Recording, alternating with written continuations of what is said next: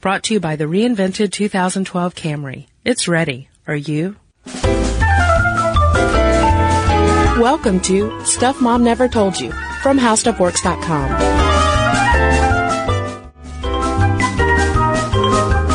Hello and welcome to the podcast. I'm Kristen. And I'm Caroline. Caroline, I learned a new word today while prepping for this podcast. It's lethargy. Oh, yeah? Is that like lazy menarchy? A really slow period. Slow first period.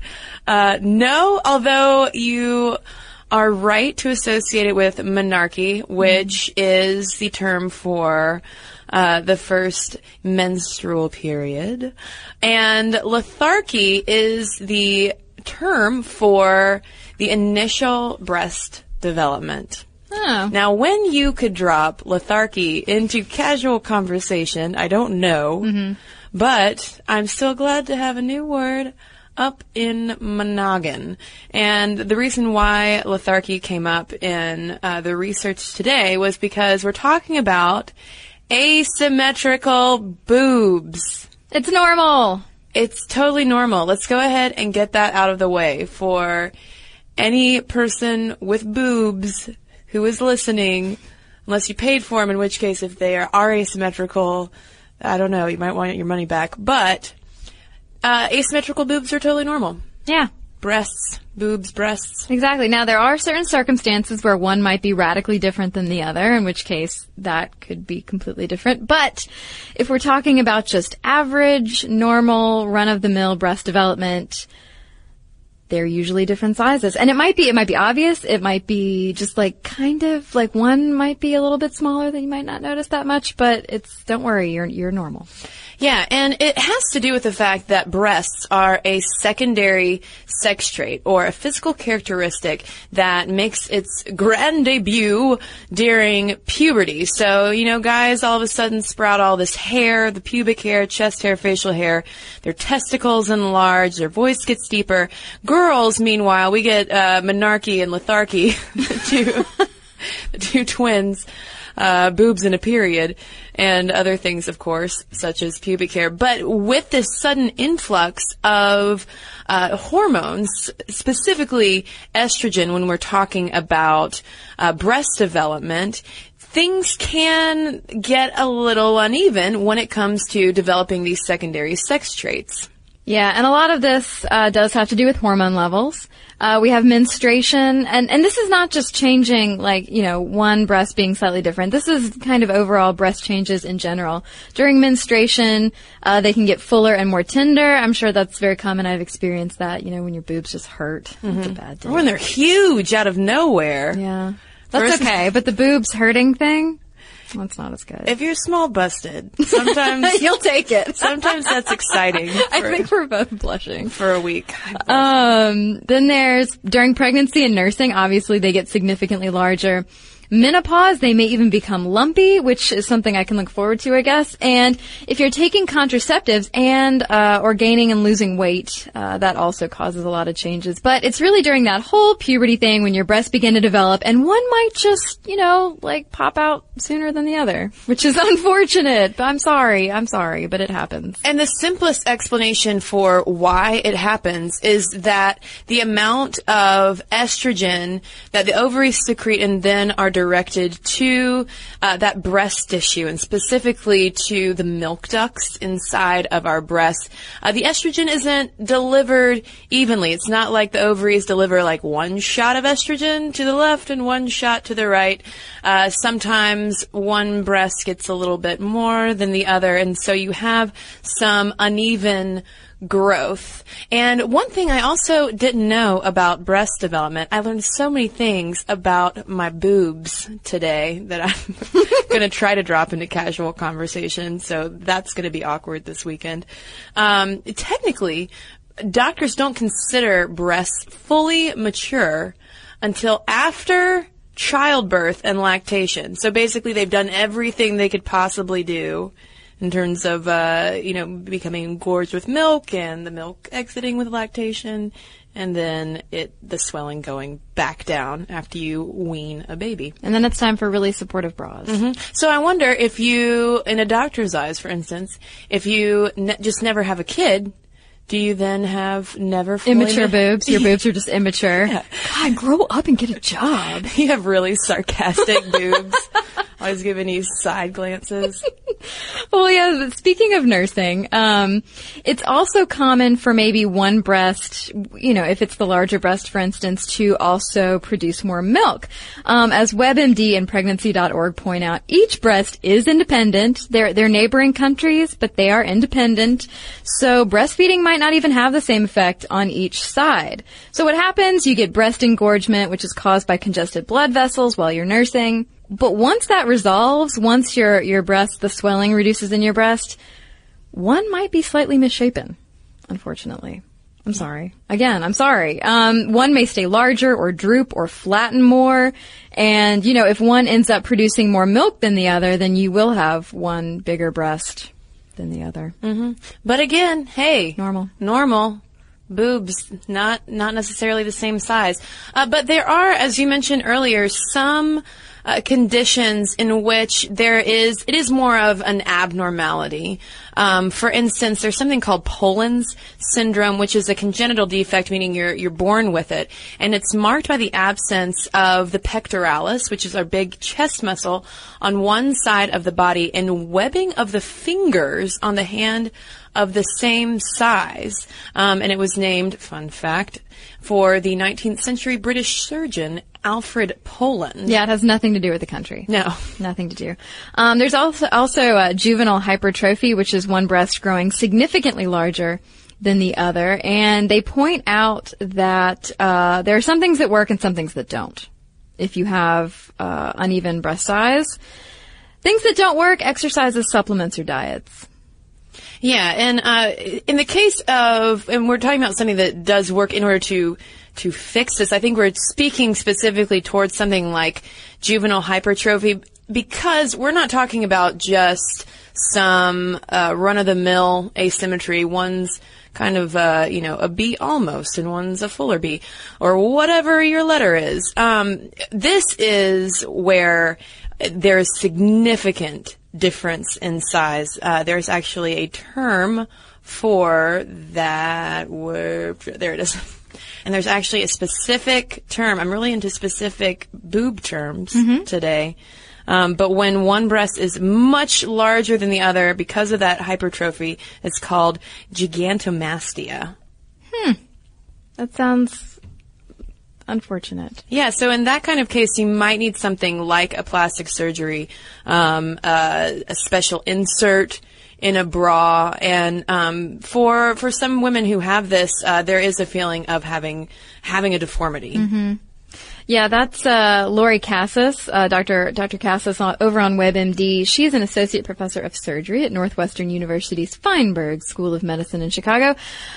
She says, people really feel like they don't have a normal body part, and this whole thing becomes a body image issue, not necessarily just a self-esteem issue. People want to look normal. They want to look good in clothes, which, of course. And so if you feel like something on you is radically different than how it's supposed to be, then you're very, maybe insecure. Yeah, and that psychological aspect can absolutely extend to cases, of not dealing specifically with juvenile hypertrophy, but just, breast asymmetry, especially when your breasts are developing. If you're younger, breasts have become so sexualized, and we have, these, I think, idealized images now of what breasts should look like, these two perfect, perky things, and if they don't look perfect or like the way we think they should, then maybe we think that there's something wrong with us, and we might think that we will be negatively judged if we become intimate with someone for not being completely symmetrical. Right, and there's also depression was also cited in a study in the Israel Medical Association Journal. They looked at the causes and characteristics of breast asymmetry in adolescents with normal endocrine profiles and sexual development. So they're trying to find out, okay, what causes these breast size issues in young girls? They looked at 11 patients. It was a small study. But they found that severe breast asymmetry may be due to congenital factors, diseases involving the breast tissue, or to the effects of medical treatment, and it may have severe adverse psychological and social implications. And so they say that depression is often an accompanying symptom for young girls who have severe breast asymmetry. Right, but a lot of times doctors will reassure younger girls that any kind of asymmetry will tend to even out by the age of 20, but it's still normal to not have the exact same left and right breast. Yeah. It's actually so normal that Fruit of the Loom and Amazon teamed up for the Pick Your Perfect Pair bra. You can pick different cup sizes for each side. So that's neat. Yeah, that's a great idea. And they come in cute. They're like all polka dots and multicolors and stuff. So you could have like a polka dotted boob and then a striped boob. Right. So whatever you're feeling like that day. Whatever your B feels like and whatever your almost B feels like. Mix and match. But there is one more alarming connection with asymmetry in breast that has come up starting really in March of 2006 with a study that was published in the journal Breast Cancer Research. And it's an association between breast asymmetry and developing breast cancer. But before we go any further, don't worry. This doesn't mean if you have uneven breasts, you are necessarily bound to develop breast cancer, but some studies have uncovered a link. Yeah, the researchers went into the study thinking that a larger difference in breast size could be an independent risk factor for developing breast cancer, because they found that women who later developed breast cancer had more asymmetry than those who didn't develop it. But at the end of it all, kind of lowering the alarm, asymmetry is just one of many traits that influence breast cancer risk, because there's all of these risks, genetic, environmental, whatever, that this is just one of the many possibilities.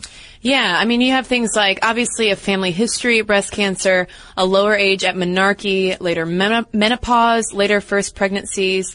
And the reason why these University of Liverpool researchers were looking at breast symmetry to begin with, they were looking at it among 252 women in one group, and then mammograms from 252 women in a control group.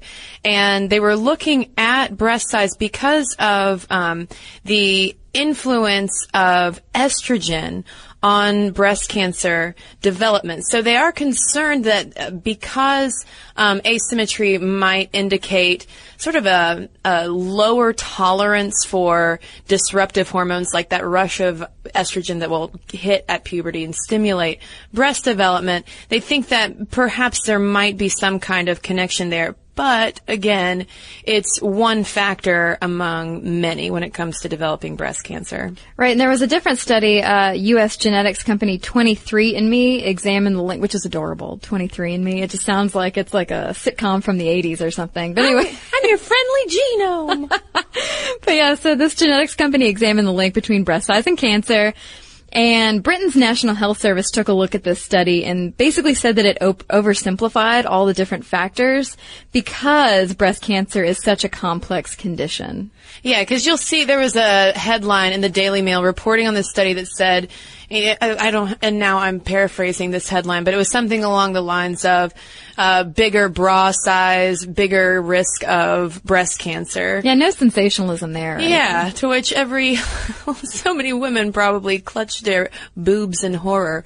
But yeah, when it comes to these explorations of breast cancer, breast size, and symmetry versus asymmetry, it is important to look beyond just the headlines that you might see.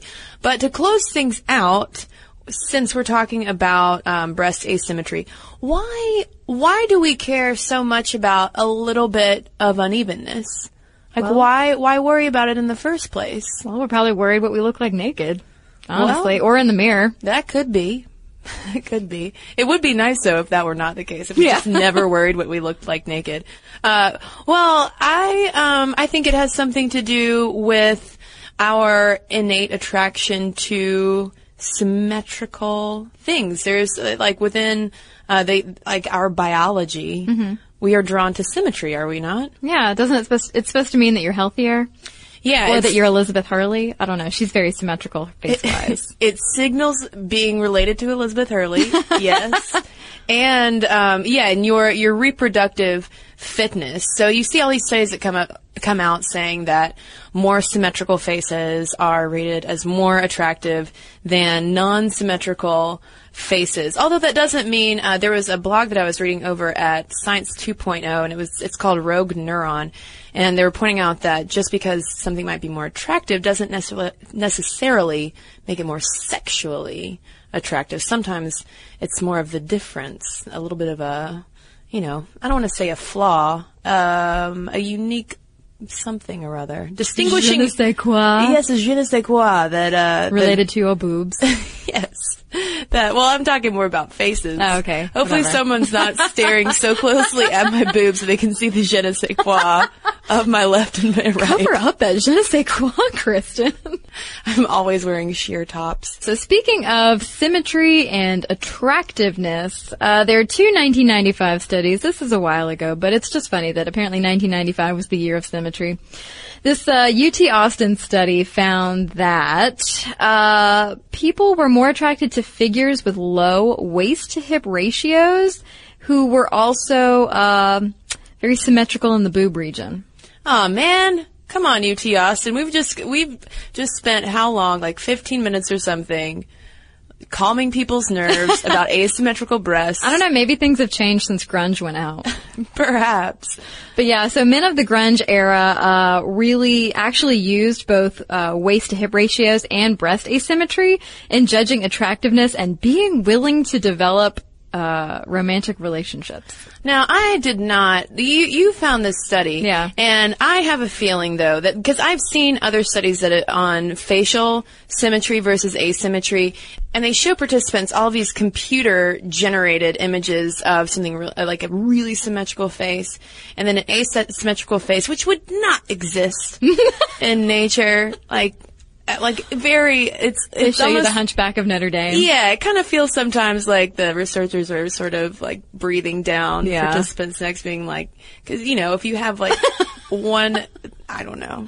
One boob that's 3 feet out from the other one. I'm going to go ahead and take a stand on this study and say, you know what, maybe the symmetry or asymmetry was exaggerated. Could be. In those images. Absolutely. But so this shows that this is a very specific study, Kristen. It's true. Men in Austin, Texas of the grunge era found women who were symmetrical more attractive than women who were ridiculously asymmetrical. There we go. Okay. I'd buy those results. Okay. But when it comes to day-to-day and our breasts, when we are naked, because this does come down a lot to being naked. There were a lot of advice letters that I ran across while we were looking for information on this from younger girls in particular who were concerned about what a partner might think about some asymmetry. To which I say to you and all, it is A-okay and it is normal. And if one breast being slightly smaller or bigger, however way you look at it, glass half full or glass half empty, is a deal breaker, then kick them to the curb anyway. Yeah. And then go buy a bra on Amazon. Mm-hmm. From Fruit of the Loom. Or just don't wear one at all. I don't know. Yeah. I don't care. Yeah, we don't want to tell you what to do with your bras. No. So that's why breasts are so often uneven. And if you have any stories you would like to share about asymmetry and breast, or any advice, if we have younger listeners out there, if you're still concerned about this issue, we'd be more than happy to hear from you. You can send us a letter. momstuff@discovery.com is our email address. And in the meantime, I've got an email here from a summer short, one of my favorite summer shorts that we did, in fact, on nude beaches. And this is from Alicia, and she writes, I dated a guy whose family owned and lived at a nudist park at a lake in New Hampshire. We often referred to him as the Naked Republican because his family was very conservative, very blue-collar, and they had a nudist park complete with church on Sunday morning. It seems like it shouldn't be possible, but once there, it's easier to see that nothing is sexual. Their family has gone very far to make sure that it is a family-friendly park, despite the fact that nobody wears clothes. There is a line between sexy and naked, and I have to say, they did it. The park was started when my ex's grandfather came home from World War II with some kind of infection that the doctor said would be best if not covered. So he bought a huge tract of land in New Hampshire that had a lake, and there the park started. There are boats, tennis courts, volleyball courts, and many cabins to stay in. You can't wear a bathing suit because that is sexy. You can wear cover-ups, or, as it still baffles me, you can wear a jacket and nothing else. Disrobing in public is a no-no, and you do not ever forget your towel. There is no alcohol on the premises, and it is a place where single people are selectively allowed. This isn't a meat market. Oh, man. Alicia, thanks so much for sending in that story. And here's one from Britt on our celiac disease episode. She says, celiac runs in my family, and it's been an eye-opening experience. Sometimes it gets annoying to hear people think you're just following some fad diet when you're really advocating for your health. I was surprised that you left out some of the more random items in food that contain gluten, and this is an amazing list, I just want to tell you. Okay. Lip gloss, envelope glue, processed ham, anything dusted with flowers, such as latex gloves, wine corks, even some pills, and finally art supplies, like paint and clay. She says, while not important to people just going on a diet, it is important for people with celiac to investigate the ingredients and keep talking to their doctors. And apparently avoiding processed ham. Stay away from the canned hams. So thank you, Britt. When the holidays roll around soon, do not give canned hams No. to your gluten-free friends. Or me. I'll just go ahead and put that out there. Or envelopes. Okay. I don't know. I guess they could use tape. Anyway, so send us an email, momstuff@discovery.com. Of course, is where you can send them, and you can always find us on Facebook. Like us over there if you would, and follow us on Twitter @MomStuffPodcast. And you can even join us on Tumblr, stuffmomnevertoldyou.tumblr.com. And if you would like to get a little smarter this week, why don't you head to our website? It's howstuffworks.com. For more on this and thousands of other topics, visit howstuffworks.com. Brought to you by the reinvented 2012 Camry. It's ready. Are you?